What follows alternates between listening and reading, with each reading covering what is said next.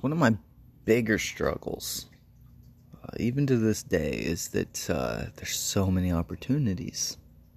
Like, I just don't want to pick one. I want to do it all, but you can't. So then what ends up happening is you put too much on your schedule and you don't really show up for the things you do schedule completely because you're always trying to get to this next moment when there is no next moment. There's just this moment that you're in. And you might get a next moment, but you're not there yet. Learning how to press pause, to just kind of sit in it and be stoked for whatever it is, however it's turning out, for the opportunities, the blessings you've had, and the history without all of the baggage. It's not easy. It's simple, not easy.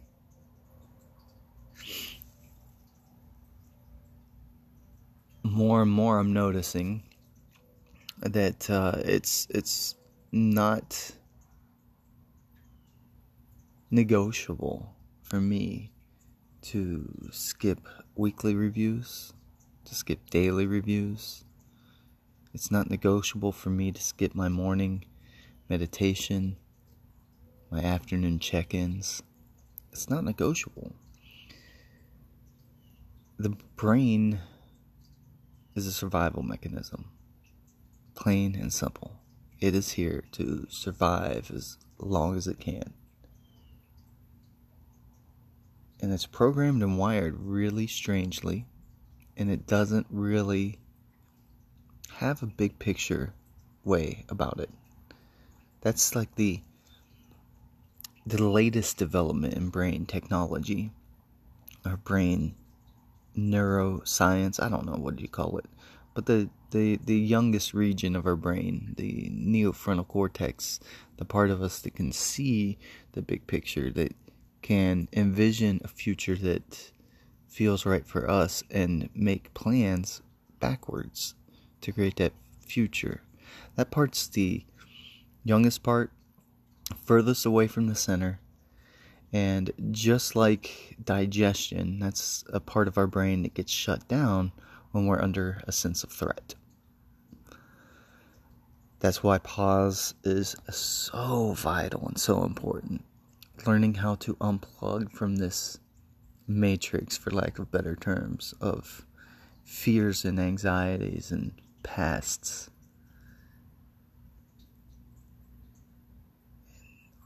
Letting go of all of that in your body and unwinding that tension. It's not a fancy spiritual concept. It's a must. There's a gray zone that we enter into where we're task switching, jumping back and forth from browser to browser. It feels good to be busy, but that's not productive. And the things that we want to achieve financially, for just about everybody, are more easily achieved today than at any time in history. The reality that you want to create is just a few conversations away. The conversations start in your head. So I invite you to start there. There's a story going on about you, the person that you see, and the projection of who you think other people see you as. Now, this projection bounces off of everybody. You imagine what your family's thinking, what your spouse is thinking, what the neighbors are thinking. It's just wired in us. It's default mode network in our brain that is super concerned with tribalism, fitting in, acceptance, belonging. That same area of the brain has lived and survived so long as one version.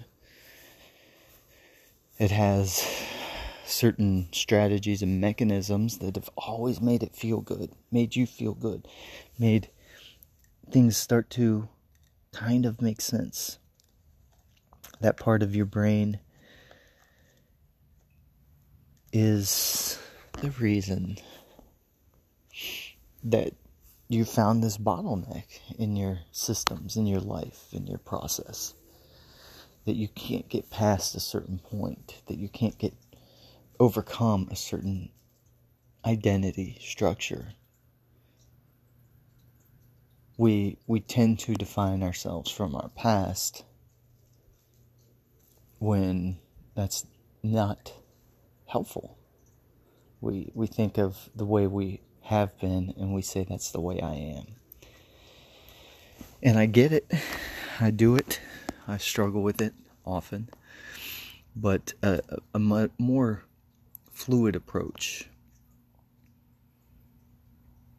is to press that pause button inside you to really sink into this signal inside you. Under the noise, under the past, under the future, under it all.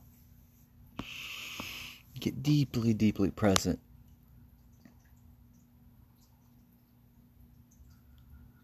Who do you want to be?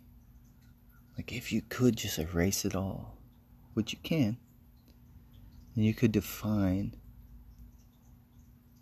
whatever it is that you want to be in relationships, in your body, in your finances, in your craft. What would that look like, feel like, smell like? You got to get into it viscerally. Time is a very persistent illusion. It is. There's this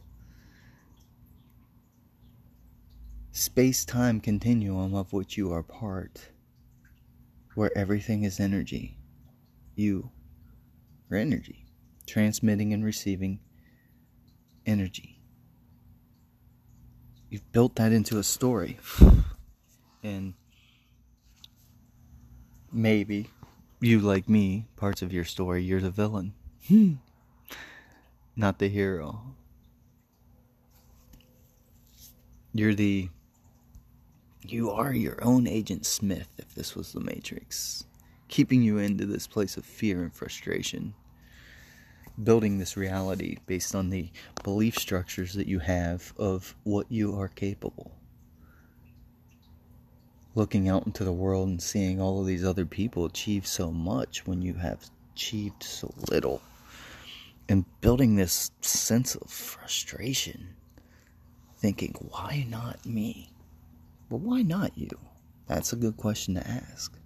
That's where I started when I got to the point where I got super close to this feeling that I'm not lovable. That I'm 37 years old and have never been in a healthy relationship. Now I'm 43 and I'm in a pretty good relationship, and I'm working the same process in my career to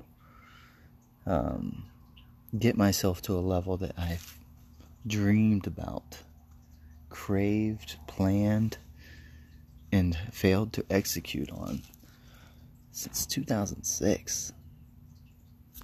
It's a multifaceted plan that I had a guy smarter than me build over a 2-year period.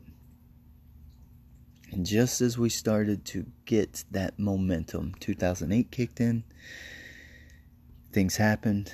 I changed directions and wanted to be a writer and a coach and do all of this stuff, and forgot that the original plan was there the whole time. So in order to transcend this dream life that I built, that gets me so frustrated all the time, and it's got to look confusing to my wife, because the 37-year-old version of me is thinking, dude, what's your problem? You have it all. And it's still not enough. There's travel that I want to do. There's activities I want to do that take a lot more money than I'm making. And there's a lot that I can do that I'm not doing. So what I'm doing for that is pressing pause. Pressing pause on the desire, because there's nothing outside of me that I need. There's nothing outside of you that you need.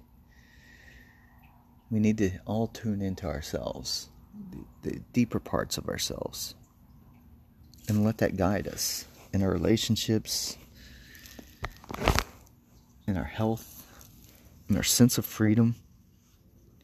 And then we just need to look at these habits that we have that aren't supporting the things that we want and change it. Change the conversation going on in this head. Change the way that we're speaking to ourselves, the way we speak about the things that we desire. You can't have a healthy relationship if you don't believe in healthy relationships. You can't have abundance if you think life is a struggle. And you can't become a successful person if all you see in the mirror is something that's worthless. Now, unraveling that could take therapy. So if you need it, get it. Could take medication, because maybe the brain is wired a certain way. But either way, therapy, medication, or doing it on your own, any way that you choose, it's definitely going to take a different process.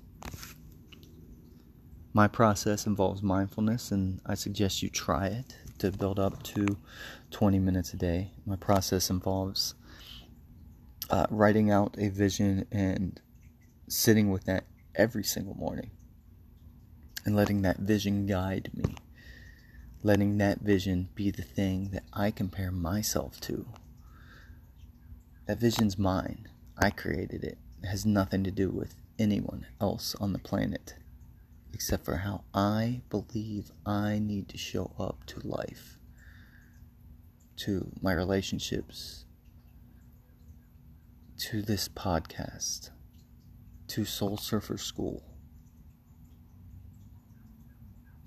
to my health, to my mental well-being. When you have a vision like that, when you have a definition of who you are, it's almost like that law of attraction stuff is real. It's almost like the universe opens up and hands you tests and says, "Oh, really?" And then hands you confirmation that says, "Yeah, really."